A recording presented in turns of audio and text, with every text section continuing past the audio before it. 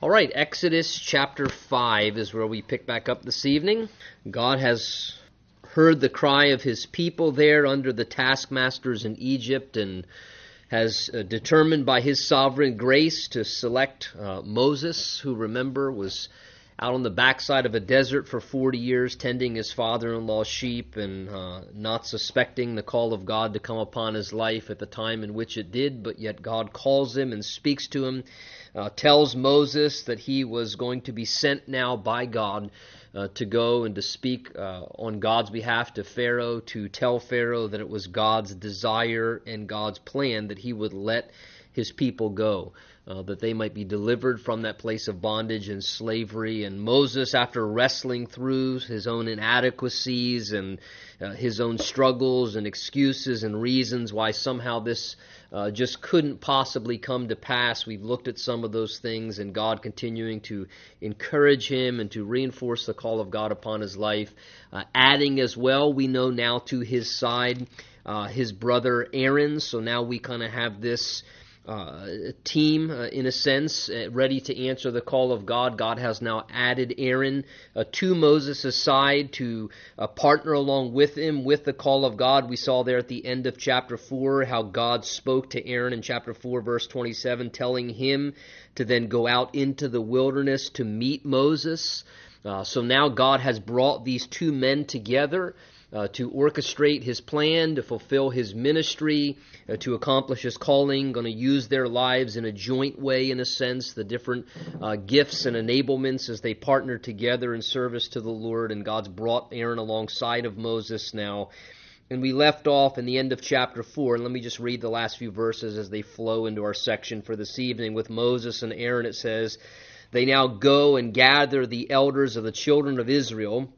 Chapter 4, verse 30, "And Aaron spoke all the words which the Lord had spoken to Moses, and they did the signs," that is, those miracles, remember, that God gave to Moses to demonstrate to him that, Moses, look, whatever you lack, by my supernatural and miraculous power joined into your life and your ministry, I'll supply supernaturally whatever you lack in the natural. And so he goes, and no doubt probably the same signs that we saw where he cast his staff down onto the ground and it turned into a serpent, and then he reached forth and picked it back up, and that same miracle was probably replicated again. And then even as he put his hand into his garment and took his hand out, it would seem that God replicated those same miraculous signs to again confirm the word of the Lord to the children of Israel, to believe that God indeed had called them.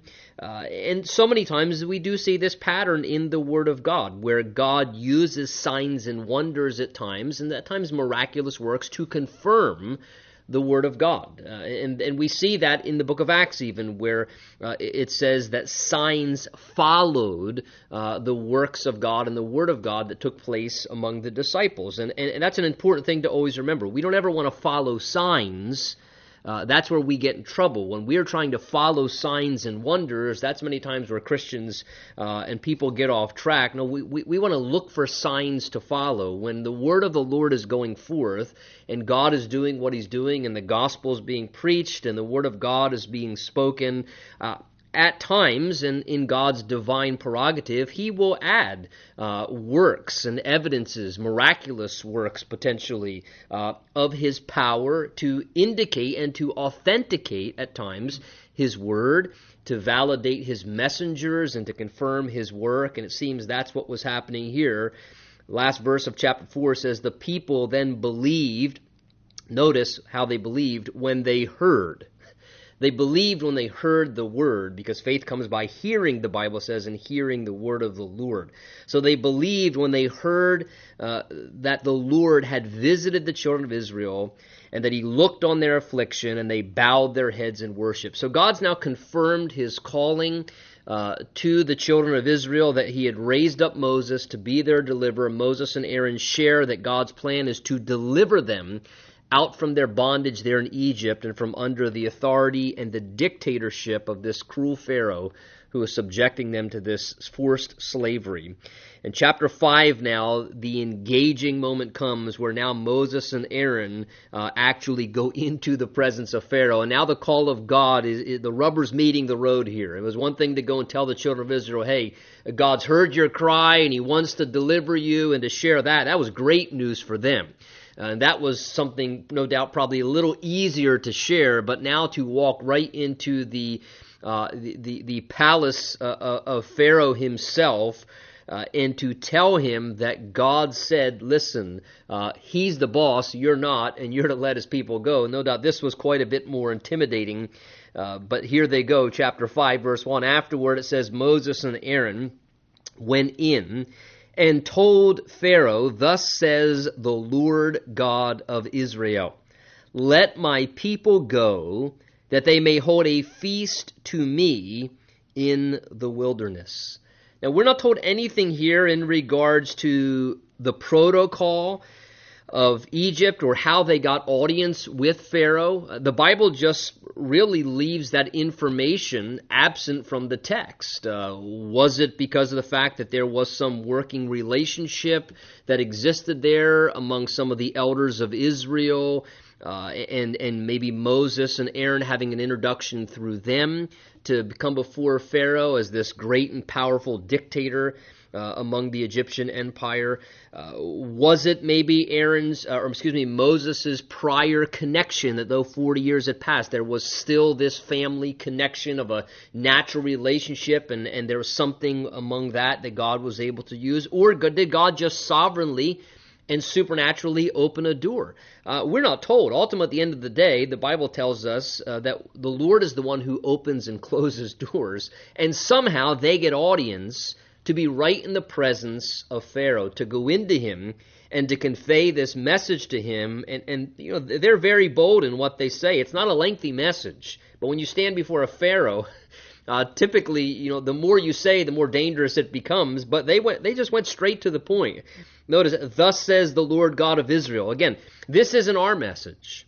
This is God's message. This is what the Lord says. And I think whenever we're going to speak in someone's presence, much better to just speak on behalf of what God would want to say rather than to offer our own words. So much more potent and powerful to give people the word of the Lord rather than to give them our own word or thoughts. So they just say, look, we're just messengers speaking what God has said. This is what the Lord says. Notice, my people go. Interesting. Pharaoh's perspective would be, what do you mean? These are my people. These are my slaves. But again, God demonstrating his ownership over his people. Let my people go. The reason that they may hold a feast to me in the wilderness. God wanted them to be liberated from their slavery and their toil so that they would be able to go out and to have a feast and to spend time in worship to the Lord.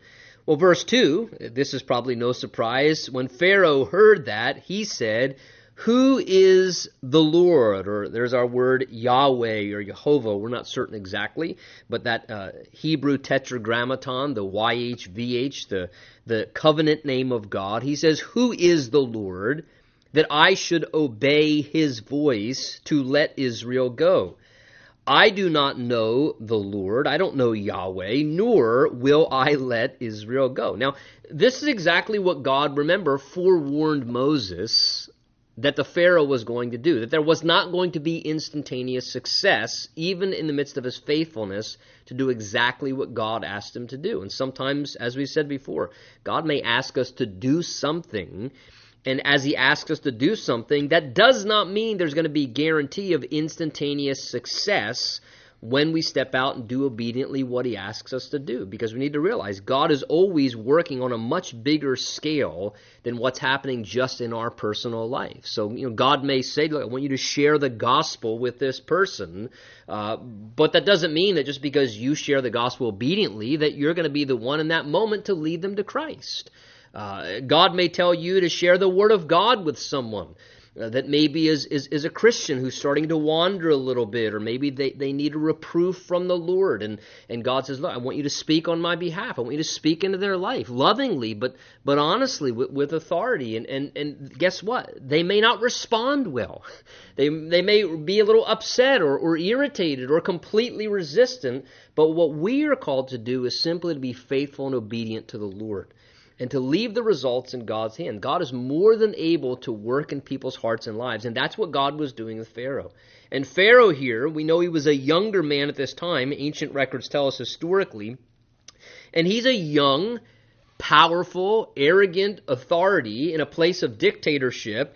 And remember, the Egyptians were polytheistic. They had many, many gods. Some people say upwards to a few thousand different gods were worshipped in Egypt at this time. And guess what? One of their primary gods was considered to be Pharaoh himself. So Pharaoh perceived himself as a god. He saw himself as a deity. So here he's hearing this word come now from Moses and Aaron, the Lord God of Israel, and he's saying, who's the Lord God of Israel? I'm God on this turf around here. I don't know what you're talking about. I'm God in these precincts, and these are my people. What is this you're talking about? You notice that's what he's saying here. He says, who is the Lord that I should obey his voice and let these people go? I don't know the Lord, nor will I let Israel go. So he's very obstinate that he's not going to obey this. He's not going to be responsive. Take note, I find it interesting, verse 2 here, that knowing God and obeying God are linked together here in this verse. You take notice of that, what he says? He says, I don't know the Lord, and therefore I will not obey his voice. Notice that's tied together there. Because he does not know Jehovah God, Yahweh God, he says, since I don't know this God, I'm not going to obey this God. And so often this is the case. We find that so often knowing God and obeying God are always linked directly together. To the measure that a person knows the Lord, typically it's to that measure that they then will be willing to obey the Lord. The more we get to know the Lord, the more willing our spirit becomes to say, you know what, why wouldn't I want to obey this good God? Why would I want to obey this all-wise God? Now, in the same sense, when someone does not know the Lord, they struggle with the concept of obeying God because they have their own perception of in a sense, what their rules and standards and authority should be, and they're thinking, I'm not going to submit to some God that I don't even know, and we find this certainly among the unbelieving world. I find it interesting from a New Testament perspective, as Pharaoh will be judged and held accountable to his rebellion and unwillingness to obey God's voice because he does not know God, and God will seek to work with him in this area, though he'll stay resistant. And ultimately, God will judge him for refusing to know who the Lord is, though God tries to reveal himself to him through this process. Ultimately, God will judge Pharaoh because of his unwillingness to come to know the Lord and his unwillingness to obey the voice of the Lord in his life. And from a New Testament perspective, we find that the unconverted soul, unbelievers, will honestly ultimately be judged for the exact same two things as a result of the fact that they refuse to know the Lord Jesus Christ as personal Lord and Savior, and therefore they refuse to obey the Lord and his voice in their lives. Listen to these words of Paul the Apostle, 2 Thessalonians 1, verse 7 to 10. It says, when the Lord Jesus is revealed from heaven with his mighty angels in flaming fire, taking vengeance on those, listen to what the language says, taking vengeance on those who do not know God and on those who do not obey the gospel of our Lord Jesus Christ, these shall be punished with everlasting destruction from the presence of the Lord and the glory of his power when he comes in that day to be glorified in his saints. So again, the Lord tying this together, those who do not know the Lord and those who do not obey the gospel of the Lord Jesus Christ. And again, these two things, they're always connected together in sense of the unconverted person. They don't want to obey God because they don't know God. It's common sense. But for you and I, the greatest thing we can do to help facilitate obedience to the Lord in our lives is getting to know him better. Because the more you get to know him better, the more you become willing to obey his voice when he speaks to you in his life. So Pharaoh takes a strong, obstinate stand. I don't know this God, and I will not let Israel go. I will not obey his voice. So they say, verse 3, the God of the Hebrews has met with us. Please, they say, let us go 3 days' journey into the desert and sacrifice to the Lord our God, lest he fall upon us with pestilence or sword. So they have the fear of God in their lives. Notice, because they've met with the Lord had an encounter with them. Moses, certainly we know specifically, we've seen the account of that. They say, look, we know this God, he has met with us, and therefore we have the fear of God. And whenever you have a true encounter with the Lord, it doesn't bring about arrogance. It doesn't bring about a pompous attitude, or it brings about a healthy fear of God in your life, whereby you have a reverence for the Lord. And Moses and Aaron here say, listen, God is calling us to go out and to worship him and to offer sacrifices to him. He's beckoning us to come. Please, they're beseeching Pharaoh, saying, please let us go that we may sacrifice to the Lord our God. In verse 4, the king of Egypt said to them, Moses and Aaron, why do you take the people from their work? Get back to your labor. And Pharaoh said, look, the people of the land are many now, and you make them rest from their labor. So again, completely resistant. He says, look, I can tell we got two troublemakers on here. What are you guys, like you union stewards or something? You're trying to get the people out of their work and give them a little extra vacation time. And he says, what are you doing? You're taking the people from their work. Get back to work. There's lots of people. You're going to distract them. He says the people need to get back to their work, stop trying to get them out of it. And again, indicating, notice the resistance of the king of Egypt, this ungodly king, wants to keep God's people from doing what? From being liberated to worship him. And let me just say this by way of, as you ponder through the text and mull it over in your own time reading the Word of God, that in many ways, when you look at Pharaoh, this ungodly pagan king, in many ways, he's a typology, a picture of Satan, of the wicked king who's opposed to us, and in many ways works in the same way in our lives. That the devil wants to do what he can to oppose us and to hinder us and to keep us from being liberated to go and to worship the Lord. And he will find many different ways to do that. One of the ways that he'll gladly find to do that is not only to keep people in bondage, but Satan will also at times, I think, seek to keep us from worshiping the Lord by just overloading us with so much work and labor. Hey, put these people and get them so overloaded with busyness and work and labor that they're not freed to go and to worship the Lord and to have the spiritual encounters with God that he intends for them. So he rebukes rather strongly Moses and Aaron, go, get out of here, get back to labor. So verse 6, the same day, notice he now orchestrates an effort to make sure this doesn't happen. That same day, Pharaoh commanded the taskmasters of the people and their officers, saying, verse 7, you shall no longer give the people straw to make brick as before. Let them go and gather straw for themselves. He says, and you shall lay on them the quota of bricks which they made before. You shall not reduce it, for they are idle, he says. Therefore they cry out, saying, let us go and sacrifice to the Lord our God. Notice verse 9, let more work be laid on the men, that they may labor in it, and let them not regard false words. So Pharaoh says, look, we're going to put an end to this real quick. And he informs his taskmasters of what his intention was. He says, look, we used to supply straw for the brick making before, but he says, no more of that. We're going to cease that. Now, on that day, they would, kind of like mud bricks. They would, if you've, know anything about Egyptian culture or the, ancient, building practices, they would gather the mud from the Nile area there, and they would mix together straw with the bricks. And the purpose of the straw and the bricks basically was kind of to reinforce it, almost like was it rebarb? Is that right, Randy? The stuff you put in cement? There you go. It's good to have construction people around. It was an added element into the bricks to kind of reinforce it to make it stronger, and it also allowed when they would drop the mold down for it to not stick to the molds as much. So they were sun-baked bricks that they would make, and it seems at this point the government was supplying the slave labor with the straw they needed to make these mud bricks, which was essential and necessary to the brick-making process.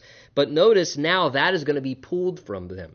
And now the taskmasters say, no, they need to go out and gather their own straw, but same quota of bricks, don't reduce the works. In other words, he's increasing the workload upon them to try and basically exhaust them to the point where they won't even have a thought about doing anything else. The idea is, look, we're going to make them so busy and so exhausted. The problem is they must have too much time on their hands, and that's why they're thinking about going and doing this worship retreat for 3 days out in the wilderness, and we can't have that. So we need to push them to a greater degree of a workload upon them, because the people are idle, he says, verse 8, that's why they're saying, let us go out and sacrifice to our God. So he says, increase the workload, take away the straw from them, let more work be put upon them.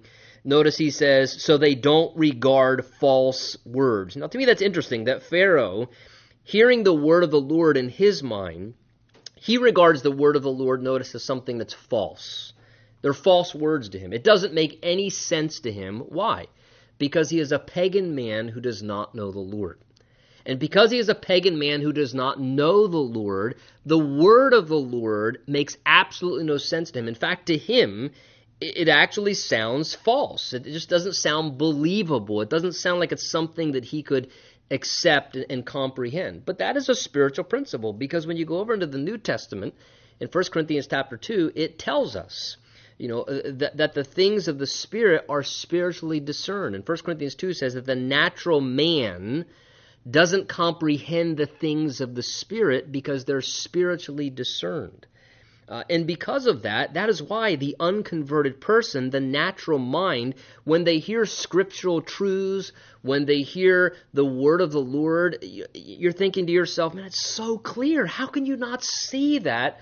Well, the reason why you can see it is because the Word of God is inspired by the Spirit of God, and if you're born again, the Spirit of God, the author of the Word of God, dwells inside of you.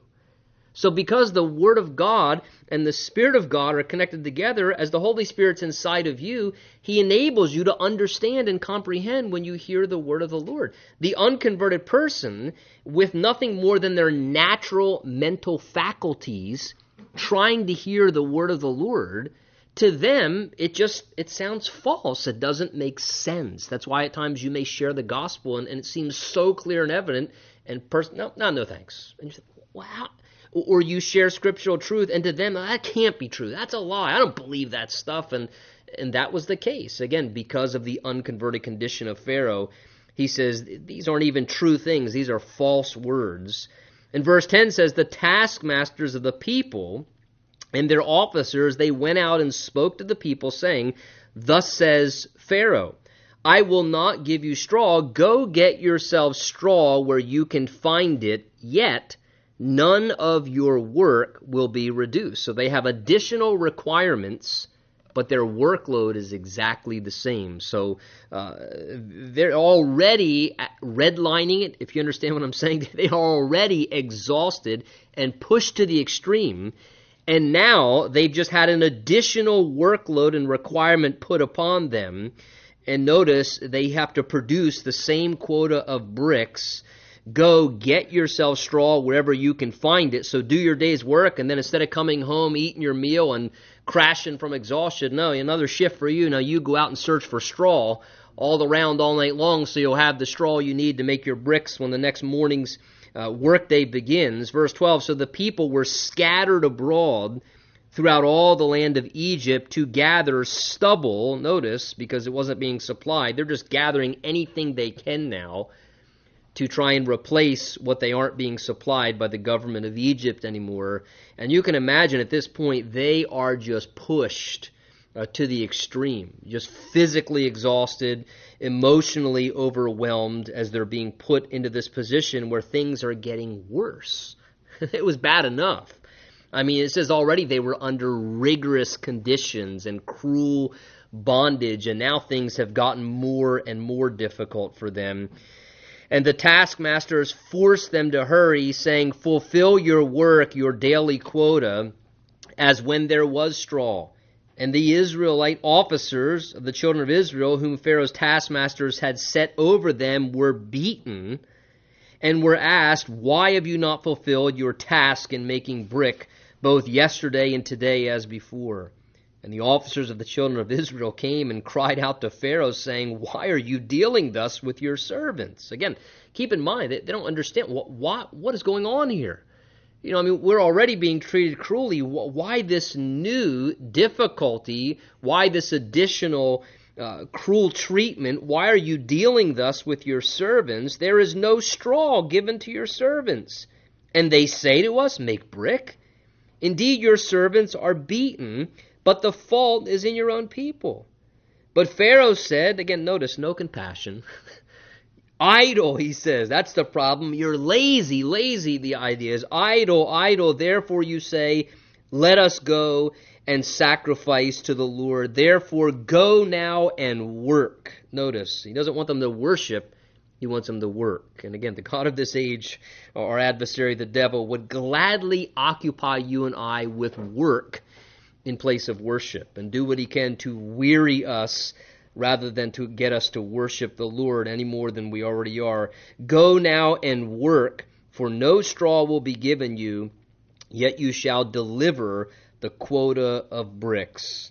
And the officers of the children of Israel saw that they were in trouble after it was said, "You shall not reduce any bricks from your daily quota." And as they came out, verse 20, from Pharaoh, they met Moses and Aaron, who stood there to meet them. And I bet that was a really awkward meeting at that moment, because now the children of Israel are aware where all this additional cruelty and the additional workload and the taking away of the straw, they're aware now exactly what's going on, because Pharaoh has just told them directly when they inquired there in verses 16 and 17, "You're saying, 'Let us go and sacrifice to the Lord.'" And they're saying, "Whoa, that was Moses' idea. I mean, this new guy on campus who marched into your throne, that was his idea, and now we're suffering because of what he has said, and in a sense, because of the ministry of Moses, their lives are getting worse. Their lives are miserable. Their lives are suffering even more. So they now come out of the presence of Pharaoh, and they see Moses and Aaron there meeting them. In verse 21, notice they didn't mince words. They said to Moses, "Let the Lord look on you and judge." The idea is, let the Lord judge you, is the indication. "Because you have made us abhorrent in the sight of Pharaoh and the sight of his servants, to put a sword in their hand to kill us." So Moses, thanks a lot for your ministry. We really appreciate your ministry around here. I mean, if things were not bad enough, now you come around, you start talking about the word of the Lord and say, "Hey, the Lord has sent me here and the Lord wants to deliver you. The Lord's had compassion on you. He's heard your cries. He's seen your affliction and your pain and your suffering. And he has sent me as his messenger. He's anointed me and called me to come as his vessel to provide deliverance for you. God wants to set you free." And all right, praise the Lord. That sounds fantastic. And now all of a sudden, within a few days, things have not only not gotten better, they've gotten drastically worse.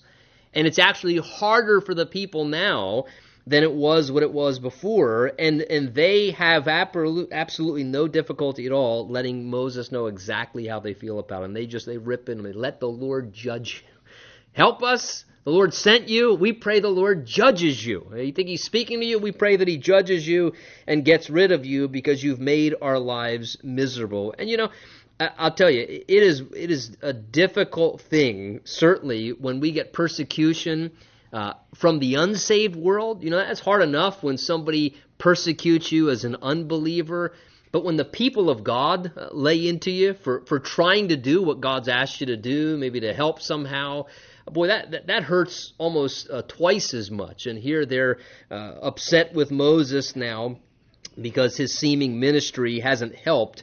It's actually seen to only cause further difficulty in their lives. In verse 22, Moses does really what any wise leader should do, or any minister in a situation. Moses returned to the Lord, and he said, Lord, why have you brought this trouble on this people? Lord, why? He says, why is it that you have sent me? For since I came to Pharaoh to speak in your name, he has done evil to this people, and neither have you delivered your people at all. So Moses does the wise thing to do in this situation. He just goes and he seeks the Lord. He doesn't retaliate and get angry with the people. He doesn't try and justify or give excuses and reasons. He says, you know what, well, I'm going to have to go talk this through with the Lord. And he finds himself in a spot, and I almost find it somewhat encouraging for our lives, in a place where, take notice, things didn't work out exactly the way Moses suspected they were going to take place when he stepped into what God asked him to do. In other words, Moses hears what God asks him to do. He obeys the Lord. He walks forward in the call of God. He does the thing obediently that God asks him to do. And no doubt, he's suspecting, according to what God's told him and God's asked him to do, okay, I kind of have a pretty good idea how this is going to work out, and it does not work out in any way of how he expected that it was going to come to pass when he stepped into it obediently. Now, I know that's probably never happened to any one of us in this room before, right? Where you do what God asks you to do, you take a step of faith in a certain direction, or you obey God's plan in your life, or you follow God's calling in your life, and you have a pretty good idea of, well, okay, I can know exactly how this is probably going to work out. It's probably going to be this and this and this, and then nothing of that takes place. In fact, maybe everything seems to go the exact opposite, and rather than things go well, it seems like things get worse. It seems like things fall apart, or nothing happens. And what happens on those occasions is then we get really discouraged. And like Moses, we find ourselves going, God, why? I don't get it, Lord. I did what you asked me to do. Lord, I thought you were in this. And Lord, I did exactly what you directed me to do. And Lord, now I'm a little confused. Because, this didn't seem to work out or go according to the way I suspected it was going to. And sometimes we find ourselves in that place. And I think the only thing we can do in that moment is we just need to go back to the Lord. And we just need to pray. And we just need to put it back into the Lord's hands and talk it through. But I'll tell you this, when those occasions happen, be careful. Don't give up in the defeat of human discouragement. Don't allow human discouragement in those moments to make you quit or give up or give in on what God's asked you to do or God has called you to do, because it just didn't work out the way you suspected it was going to work out. Maybe as fast as you expected or the way that you expected. Sometimes this is par for the course. And we need to realize that if God said to do something, our simple responsibility is obedience. It may not happen in the time frame we expect. It may not happen in the way we suspect. But God will do what God's going to do. And we just need to trust God in the way in which he chooses to work. God's going to do what he's going to do. It just didn't happen in the way Moses suspected that it was going to come to pass. And many times in my life I found that. You have a general sense of what God asks you to do. And we, because we're human beings, we automatically just perceive in our minds what's going to happen, like that, and we just envision exactly how it's going to go. And many times, God ends up doing it completely different. I'll tell you, I have found in my life that with the Lord, the shortest distance between 2 points is usually not a straight line. You know what I mean? I have found in my life, whether the shortest distance between 2 points is just a straight line. Logically, yes, but not with God. Many times with the Lord, to get us from this point to this point, he goes this way and then that way, and then he goes 3 miles back that way, and then he goes this, and eventually he gets us to where he wants to get us, and he does what he wants to do. But many times it happens at times at a pace slower than we expected, or there are obstacles and resistance. And what's Moses facing? He's facing resistance. And whenever we are obeying the Lord in our lives, we know the Word of God tells us there will always be supernatural resistance. The god of this age, Satan, the king of the evil empire spiritually that we wrestle against. Paul the Apostle told the Thessalonians, I sought to come to you many times, but Satan hindered us. And in the same way we see here, this Egyptian king, this ungodly king, opposing what God's wanting to do, resisting, fighting against it. Listen, we're going to experience resistance. There's always going to be spiritual resistance. Whenever we are moving in the right direction, obeying the Lord or answering His call, there will be struggle, there'll be hindrances and opposing forces because of the supernatural influence of the devil trying to discourage us, to distract us, and to detour us. And he is going to do everything he can to fight against the will of God coming to pass in our lives. And we just need to be aware of that. We need to realize it's a process, it's a part of the battle. What is God wanting to do? He's wanting to set people free.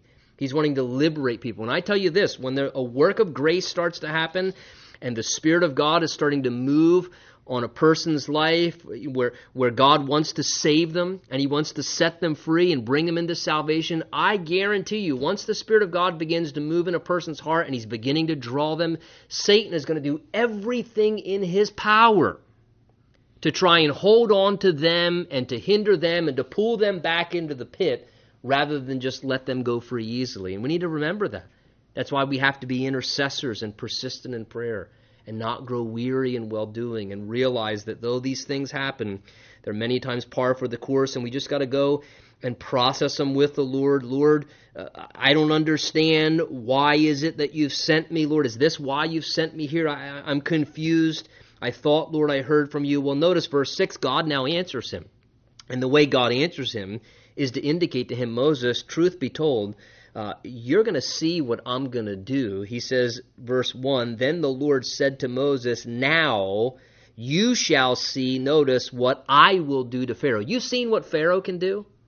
And it seems like he was pretty powerful, how he subjected the people to more labor and cruelty. And you've seen what Pharaoh can do, but Moses, now you're going to see what I can do. You're going to see what I, as the Almighty God, can do. You will see what I will do to Pharaoh, for with a strong hand, notice, he will let them go. No human being is going to resist the will of God. There is no wisdom or counsel, the Bible says, against the will and understanding of the Lord. The Lord will do what the Lord wills and determines to do. No human opposition, no national empire, no person on earth can hinder and hold back what God ultimately wants to do. So he says, listen, I don't care what he's saying or what he's doing. With a strong hand, he will let them go. And with a strong hand, not only, notice, will he let them go, he says he's actually ultimately going to be the one to drive them out of his land. He's actually, I'm going to turn things around where he's going to push them and persuade them out of his land in the ultimate deliverance.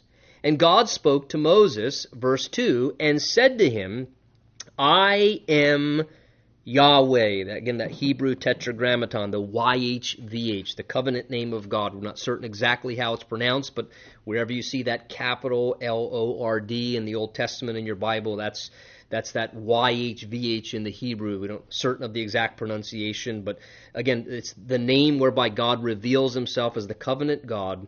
Moses, I am Yahweh. I appeared to Abraham, to Isaac, and to Jacob as God Almighty. And the term there literally is the El Shaddai, back from Genesis 17, the all-becoming one, the one who provides whatever's necessary. By my name, the Lord, I was not known to them. So he says, look, Moses, I'm progressively revealing myself. Your fathers, Abraham, Isaac, and Jacob, they knew me as El Shaddai, but I'm continuing to reveal myself and revealing myself to you as Yahweh, the covenant-keeping God. In verse 4, I have also established my covenant with them to give them the land of Canaan, the land of their pilgrimage, in which they were strangers. I also have heard of the groaning of the children of Israel, whom the Egyptians keep in bondage, and I have remembered my covenant. Therefore say to the children of Israel, I am the Lord. I will bring you out from under the burdens of the Egyptians. I will rescue you from their bondage. I will redeem you with an outstretched arm and with great judgments, and I will take you as my people, and I will be your God, and then you shall know, he says, that I am the Lord your God, who brings you out from under the burden of the Egyptians, and I will bring you into the land which I swore to give to Abraham, Isaac, and Jacob, and I will give it to you as a heritage. I am the Lord. So what do we find God doing here? In this 8 verses, you now have God answering Moses as a result of his time spent in prayer. God speaks to him. What does God do? God simply just reaffirms the call of God upon his life. God reaffirms his will, and God draws his attention, what? Off of himself, off of his circumstances, because isn't that exactly what Moses was struggling with back in chapter 5, verse 22 and 23? Lord, why have you brought this trouble? Lord, the circumstances are troubling. Why is it that you've sent me? Where was Moses' focus when he was struggling? His focus was on himself and what he could do, his own inadequacies, his own incapabilities. He couldn't change things. He had no control over things. He's focused on the circumstances. Lord, the circumstances, they look really bad. This doesn't seem to be going. It doesn't seem to be working. It doesn't seem like it's happening. In fact, it seems like it's falling apart and getting worse rather than get anything close to getting off the ground of what you said was going to happen. And his focus is on his own inadequacies in himself and his situation and circumstances around him. And God says, Moses, get your eyes off of all that. Moses, get your eyes on me. Get your focus on me. It's not about you. It's not about you. It's not about what you can do. It's not about your circumstances.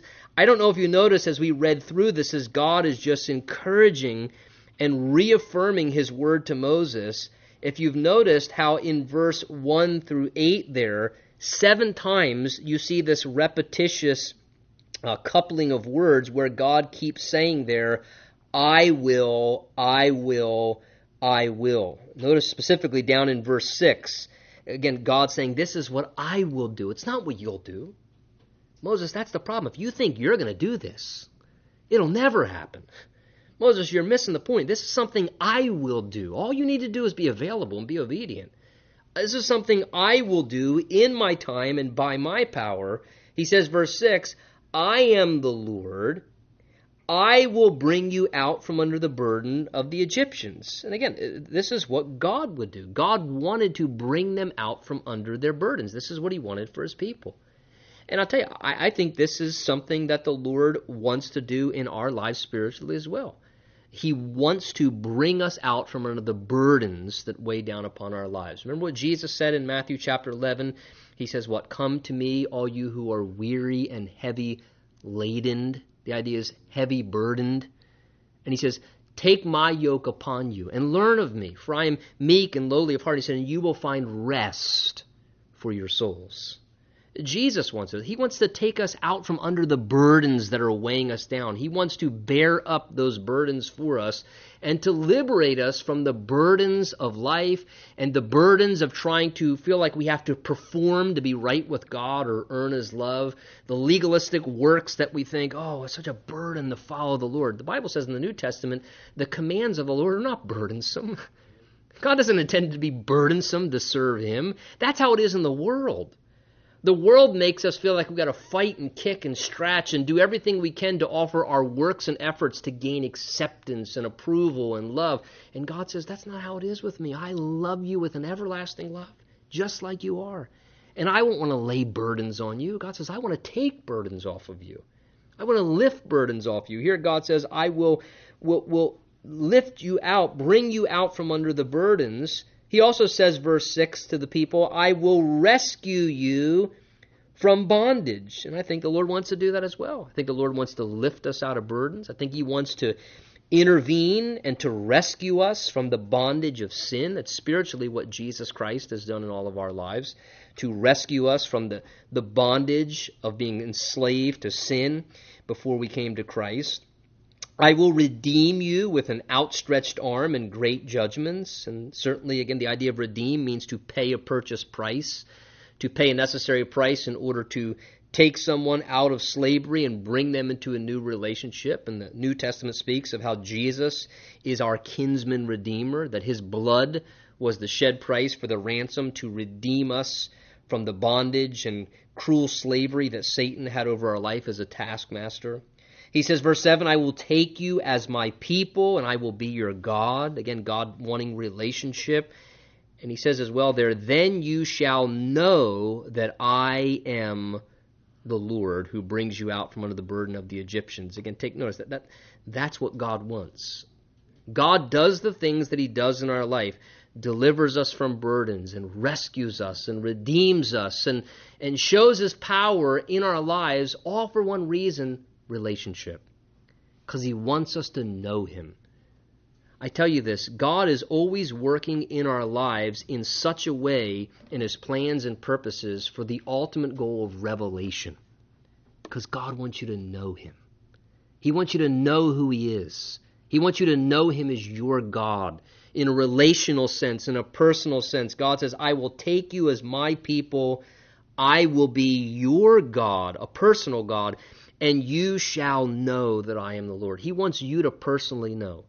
He doesn't want us to say, well, this person knows the Lord. God says, no, I want you to know for yourself that I am the Lord because of how I worked in your life, that you saw that I am who I am in your own life in a personal and a genuine, real way. And I'll bring you, he says, verse 8, into that land of the Egyptians, which I swore. He says, I will give it to you as a heritage. Again, God was going to give the people the land. Whether it looked like it was going to happen or not, God says, I'm going to bring you into that land. That's the land I intend for you, and I will give it to you because I am the Lord who's able to. Verse 9, so Moses spoke thus to the children of Israel, but they did not heed Moses. Interesting, take note, because of the anguish of spirit and cruel bondage. Now, what Moses spoke to them as he reiterated what God communicated to him was clearly the word of the Lord. And quite honestly, it was full of incredible promises. I mean, you see those promises, I will, I will, I will. God speaks encouragement and love and his promises into their lives. But notice verse 9 tells us that the people struggled heeding or hearing what Moses said. Why? Because they were in anguish of spirit and cruel bondage. Because of the struggle that they were under, the pain and the anguish that they were in and what they were dealing with, it was hard for them to hear the word of the Lord for themselves. And I'll tell you something, sometimes when people are in a place where they're in anguish, maybe they've gone through something very tragic or they're struggling, they're in pain and they're wrestling under the cruel bondage of something that's kind of enslaved them and they're struggling and hurting. At times, it's difficult for people to hear the word of the Lord, true as it may be, because of the condition of the pain and the anguish that they may be in. And we need to be sensitive to that. This was the case with the children of Israel here. Listen, we should still speak the word of the Lord.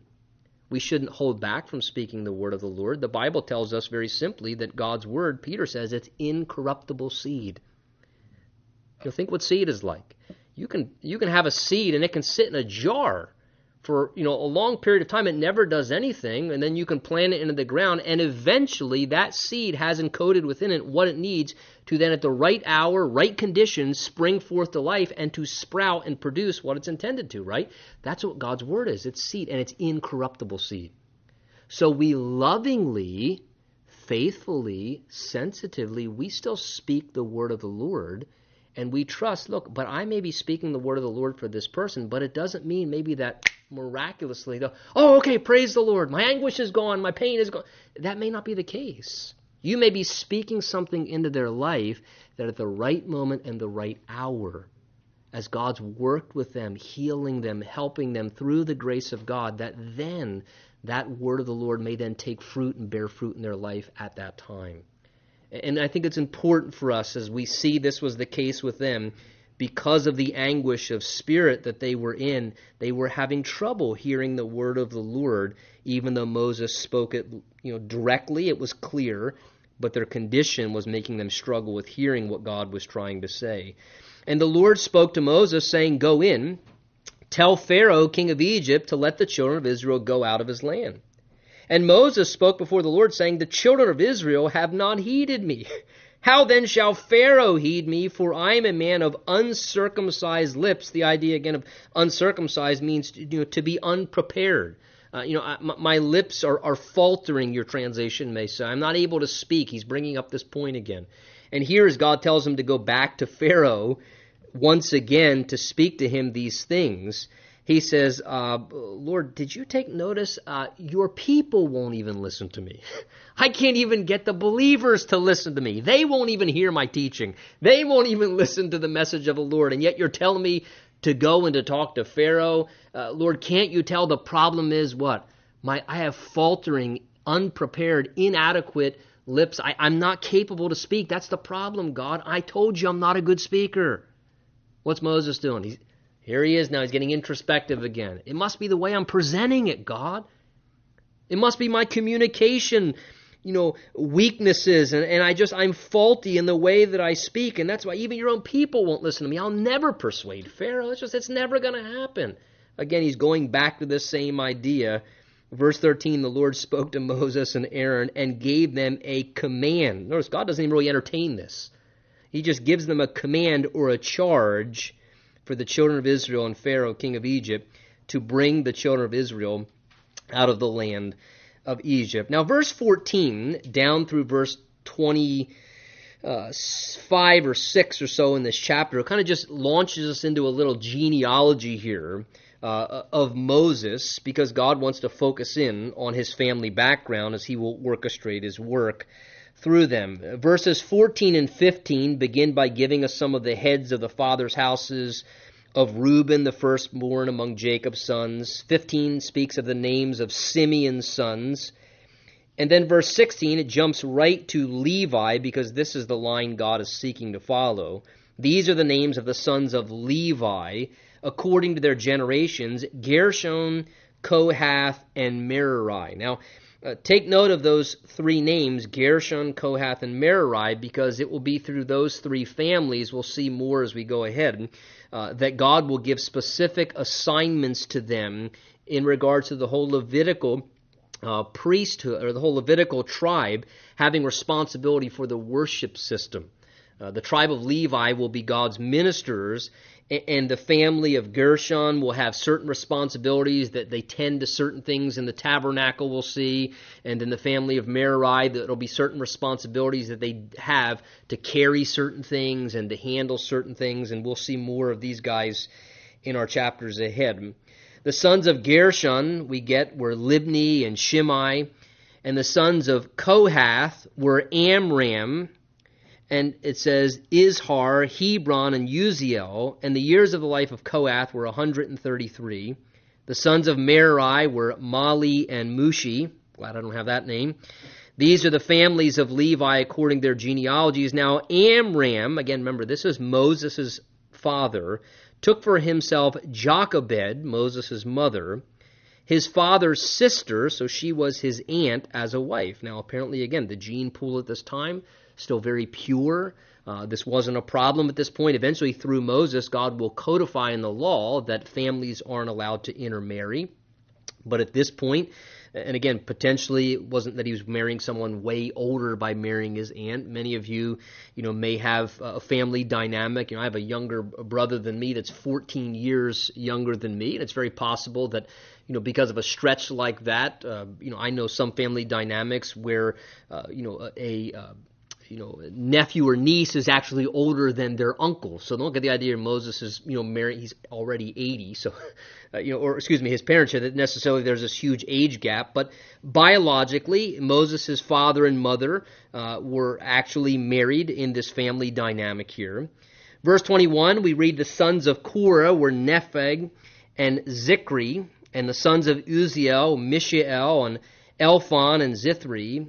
And Aaron, that's Moses' brother, took to himself Elisheba, daughter of Amminadab, and she bore to him, and here were his sons, verse 23, Aaron's sons, Nadab and Abihu, and we'll see more about these two men in Leviticus chapter 10, these sons of Aaron who offer profane or strange fire to the Lord. Eleazar, who will take over the priesthood, we'll see, for Aaron, and Ithamar. Verse 25, notice, and Eleazar, Aaron's son, took for himself one of the daughters of Putiel, his wife, and she bore him Phinehas. And Phinehas becomes an interesting character, a man of incredible zeal for the Lord. We'll see when we get to Numbers chapter 25. We'll talk more about him. And these are the heads of the fathers' houses of the Levites. And here's the reason we get this, verse 26. These are the same Aaron and Moses to whom the Lord said, bring out the children of Israel from the land of Egypt according to their armies. These are the ones who spoke to Pharaoh, king of Egypt, to bring out the children of Israel from Egypt. These, third time, are the same Moses and Aaron. So apparently there were other Moseses and Aaron, and the Bible just wants us to be able to follow genealogically.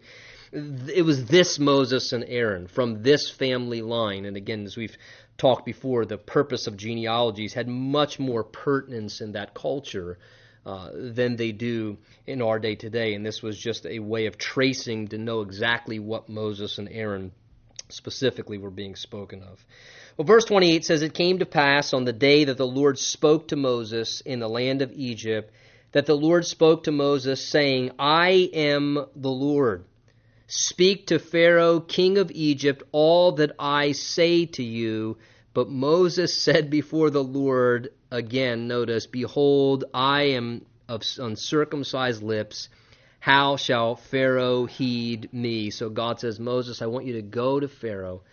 Interesting, verse 29. I just want you to tell him what I say to you. Just say all that I say to you. Don't try and get creative. Don't try and get cute. Moses, I just want you to say what I say to you. Paul the Apostle will say, that which I received from the Lord, I delivered unto you. And the best thing that we can say to people is what the Lord tells us to say to people. Nothing more, nothing less. Sometimes we want to hold back and not say certain things, and that can be wrong and disobedience. Sometimes we say more than what we should say, and sometimes that's not good either. Sometimes God says, look, this is what I want you to say, and I don't want you to say anything else. Just that. Let my power, and God is efficient, and God can do just as much with a few words as he can with many words. Moses, you just go, say all that I say to you. But again, we see Moses hedging, struggling with his own inadequacy. God, I'm not a good speaker. I'm incapable. We'll see next week. The Lord said to Moses, I've made you as God to Pharaoh, and Aaron your brother shall be your prophet. Notice he reinforces again, verse 2 of chapter 7, you shall speak all that I command you, and Aaron your brother shall tell Pharaoh to send the children of Israel out of his hands. So again, God just giving him this simple instruction, Moses, just say what I tell you to. Just say what I tell you to. And we may not, gang, we may not have the opportunity to go and appear before a world leader to be used in the way in which Moses was, but the same Spirit of God that was speaking thing to Moses that he was to then convey as a vessel of the Lord to speak on God's behalf to people, the same Holy Spirit today at times wants to use your voice and your life to speak words of truth and help and life and love and liberation to people that he puts into our paths. And you know what? Jesus said, look, even if it's thrust upon you and you find yourself before, an intimidating place, the courts and the authorities are thinking, oh no, what am I going to say? What am I going to say? So look, in that very hour, the Holy Spirit will give you what's to be said. Just trust the Lord. And when God tells us to open our mouths, we need to open our mouths. Trusting the Lord that he has something that he wants to say. And you know what? I'll tell you, there are a lot of people in our world, in our culture, that are opening their mouths that really should shut their mouths. Watch the news and look at media and look at all the people who have opportunity, who are speaking all the time, that you're looking at thinking, I wish that person could be muzzled. Listen, God gives us an injunction. We have the truth. We have the words of life. We have the gospel. We have the word of God that has power behind it. And when God puts a word on our heart or something to say, to encourage someone, to comfort someone, to speak truth into a situation, to say something maybe bold to someone that is just mocking, say, listen, we should stand up for righteousness and speak the truth when God puts it on our hearts. Our world needs it. It needs it. May God give us the boldness.